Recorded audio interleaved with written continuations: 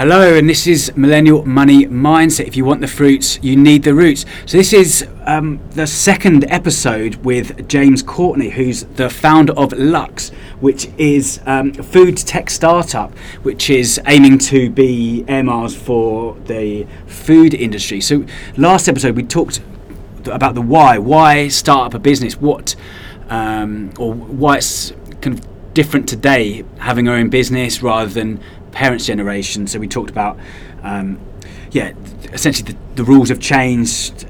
It gives you more freedom, and you can actually do good in businesses. And we talked about what actually is an entrepreneur. So it's solving people's problems, looking for pain points, and moving resources from an area of low income to an area of high income. Essentially, looking for better yields and a better return on your money. So James, thanks again for joining us. So today we're going to give as much value as we can today. So we're going to talk about how you can start a business. So if you're at home thinking, I've got a great idea, I just need to would love to start an entrepreneurial journey myself, but I don't know where to start. We've got James, who was the top 10 entrepreneurs to watch in 2017. So we're going to kind of try and cover as much as possible. So James, thanks again for joining us. Thank you. So if someone was at home and wanting to start a business, what would you say? What kind of steps would you go? You must have seen. You're in. Tell us more about the accelerator you're in and kind of where you were. Picture yourself maybe 3 years ago when you started your business, and you must be able to give the audience kind of insights into what they should do. So tell us more about that. Well, I think the first thing to say is not to necessarily throw yourself in on one idea straight away. Obviously, I love being an entrepreneur. I love what I do. I do recommend it to people that if it's right for them, definitely go for it. But what I've been most impressed with recently is seeing quite a few entrepreneurs actually launch their businesses as what people might call a side hustle. Yeah, exactly. First.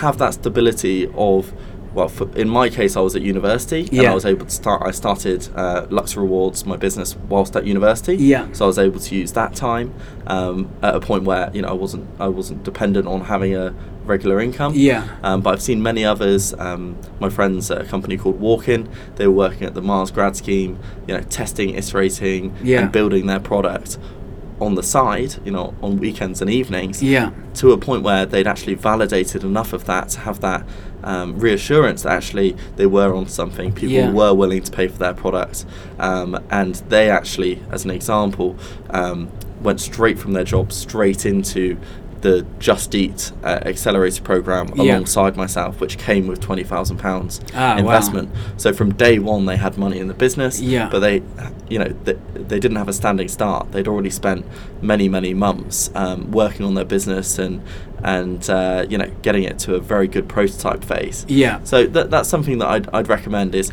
see how much validation you can do and building of the founding team at the start. Yeah, I totally agree. To start and actually generate income or profits straight away, it is extremely hard from any business. It usually takes 2-3 years before you're actually generating a good profit. I would also add to that, if it's rather than inventing your own products, so I've invented a board game that I'm releasing called Football Formation Asset Allocation.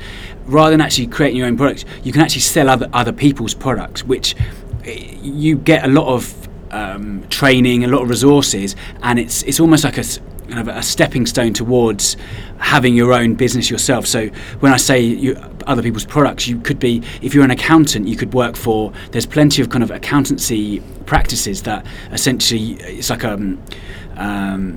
business model that you use. So you use their systems, their brand, their kind of their processes, and you're not actually starting fresh. Essentially, it's because you're using their experience and their knowledge. It's not as kind of full on as starting your business by yourself. So cash is king in business, as I'm sure you're aware. You've been through a few funding rounds. So tell us more about the different funding rounds and why you decided to go kind of funding yourself, and what you would look for in investors. Yeah, so I think one thing to touch on is, for me, there's two different types of businesses. One is what I'd call a lifestyle business. Yeah. and the other is what I'd call a kind of maybe a scalable tech business. Yeah. And they're very different in the ways that you would operate, in the ways that you would fundraise, and in what's right for you. Neither is right or wrong. A lifestyle business tends to be a business that is more based on having members of your team, whether that be kind of like consultancy or an agency, or a lot of more traditional businesses that take, you know, decades to grow and involve hiring many more people to fulfill that. And that's great. The great thing about that is that the risk level is much lower. So you know, it still is high risk starting your own business, but actually it might be on a kind of well-trodden path, as you were kind of indicating there, and therefore the risks are slightly lower, but the returns are slightly lower as well. On the other side of these scalable tech businesses, you know, the ones that you would have heard of, obviously Uber and others like that, that utilize this technology and utilize the ability, you know, with that technology can grow much faster without actually having to grow their team at the same rate. Now, Lux fits into the scalable tech startup category because, for instance, this year we're aiming to go from a few thousand users to over 1 million users, and technology allows you to do that. So for businesses like Lux that are in the scalable tech startup market, we require investment. Very few of us gain, you know, a breaking even from day one, or even, you know, after a few years. Lux, for instance, is not profit making. And I don't envision it will be for at least another year. So therefore, we require investment in order to fund ourselves. And the routes that Lux has taken is a combination of angel investments and also crowdfunding. So just to explain, angel investing is a bit like Dragon's Den, where you'd go and pitch your idea, and then someone who's generally a high net worth individual, so who's got a lot of money, they actually get tax incentives to invest in companies, whereas crowdfunding, it's more kind of, you're selling your business. Are you selling equity in when you do crowdfund? Yes, so there's two main types of crowdfunding. One is kind of product crowdfunding, which is a bit like Kickstarter, where you kind of pre-order a product, and the other is equity crowdfunding, and that's what we're doing. So where you can go online, we're actually raising crowdfunding at the moment. So if you go on Crowdcube, you can invest as little as £10 on there. Obviously, disclaimer there that capital is always at risk. But yes, we're raising equity crowdfunding. Now, the two are actually do overlap quite strongly, because a lot of angel investors do actually invest on crowdfunding platforms. So what you do is you'll have a mix of, for instance, Lux currently, our total is about £180,000 that we've raised. Now, about 100,000 of that has come from angel investors that we've spoken to, and they've kind of understood our idea, and they tend to invest somewhere between, say, 5 and 50,000.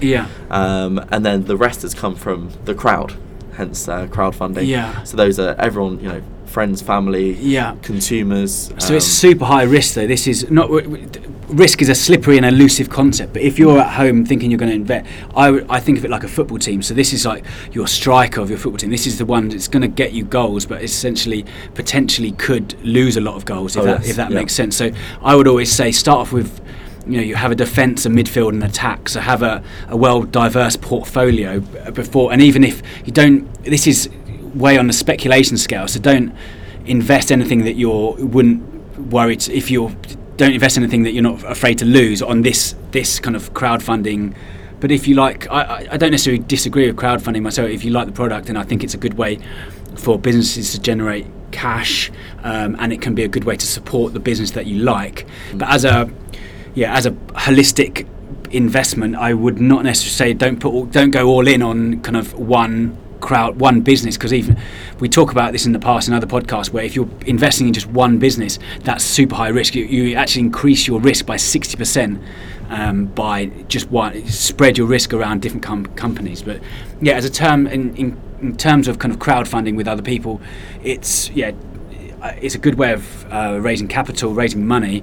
And certain businesses are more suited to crowdfunding than others. So if you've got a large user base, then that's a really good way, because you can reach out to your actual customers who've experienced your product and say, hey, you love what we're doing at Lux, why don't you invest in us and benefit from our future success? It's also good if it's something that investors and kind of everyday people can understand. So something that isn't too overly technical, but the everyday person can go, okay, I'd love to have a reward scheme for restaurants that I can understand.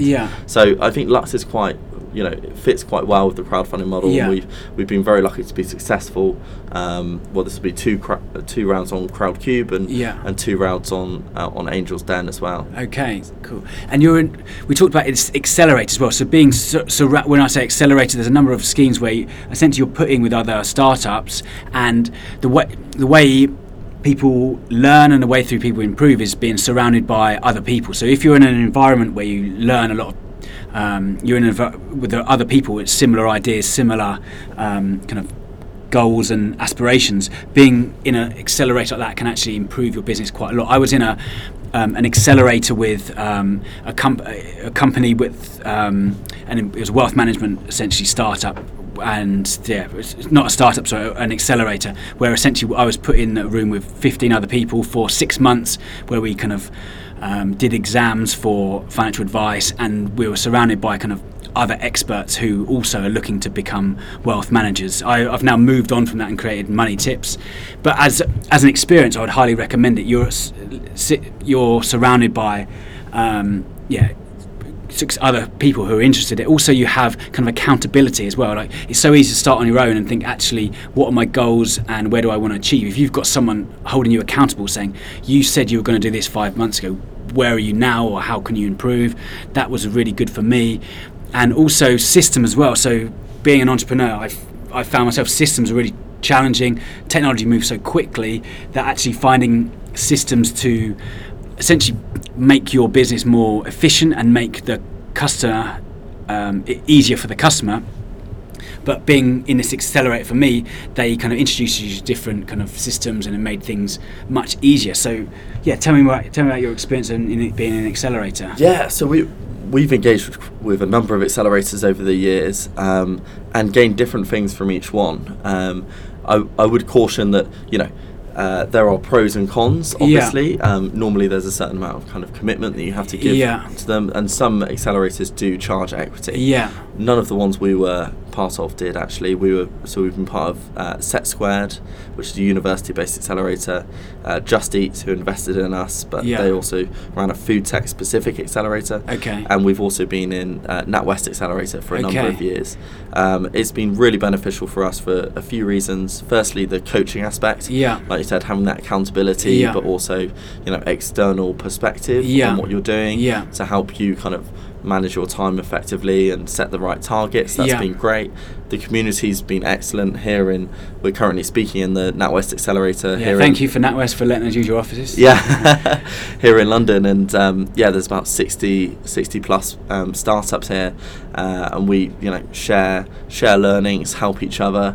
There's a really good community feel here, and finally, whilst it's not the purpose of the accelerators, you do get free office space as part of it. So in terms of managing this investment, Lux has been running for around 3 years now, and the average team size has been 3 or 4 people. So in London, a desk in a WeWork is £600 a month per person.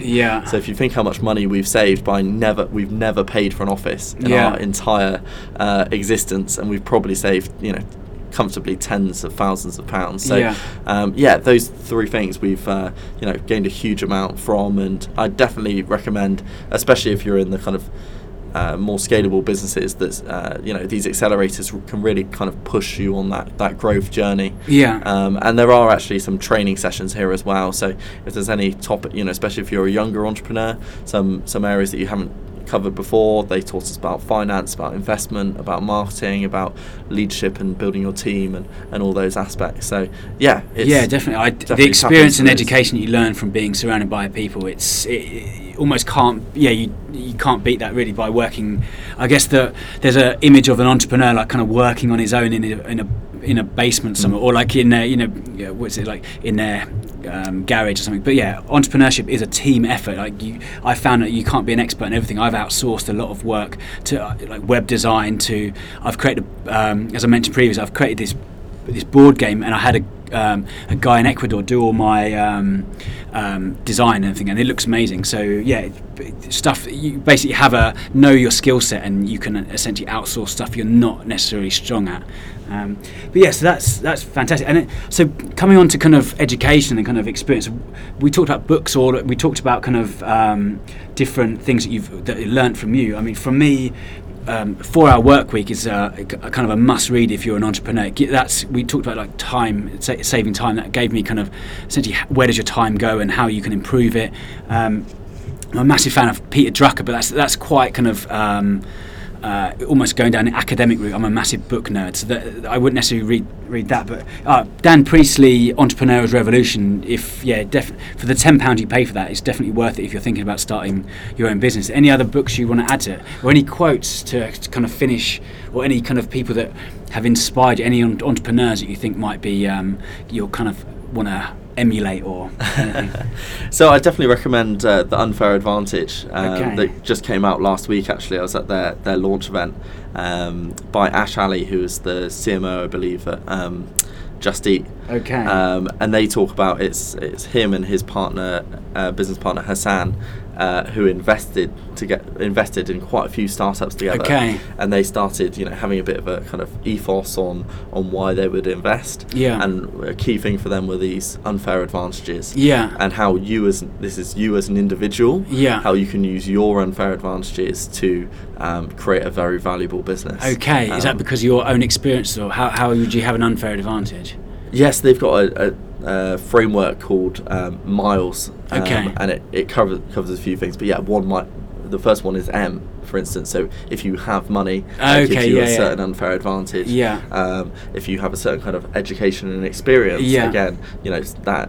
Another one is insight. If you have you've spotted that gap in the market. So it's playing on those strengths and weaknesses that you have to apply that to a business setting. But that's just one part of the book, and they talk much broadly about what how you should start a business and what they look for when they're investing and what they've seen help businesses be successful. So I think it'd be a really interesting read, and I definitely check that out.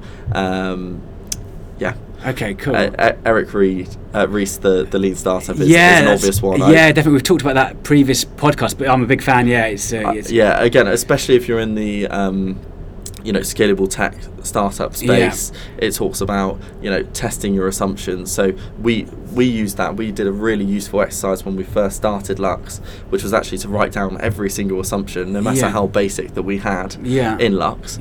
Will restaurants pay for it? How much will they pay? Will people download our app? How much can we acquire a user for through marketing?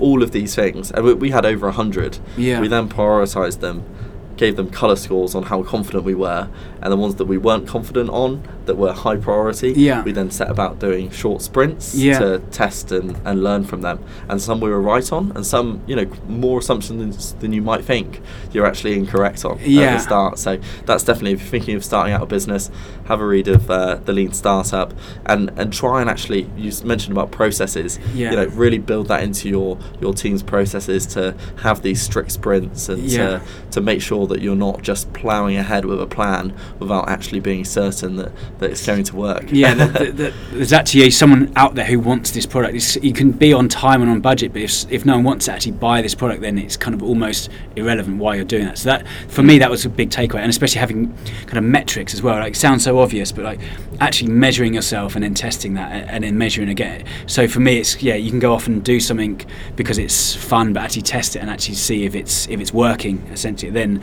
kind of tweak it and then change. So for me, that was the kind of books. I also add in Millennial Money Mindset. If you want the fruits, you need the roots. It's available now on Amazon. That also covers quite a lot of the kind of entrepreneurial journey as well. But that's, maybe I'm biased because it's my book. Thank you, Neil, for the copy today. No worries. So definitely going to give this a good read. Okay, cool. And so thanks James Courtney for joining us, and to Lux. Thank you so much. Any other things you want to mention before we go? No, just please do check out our app.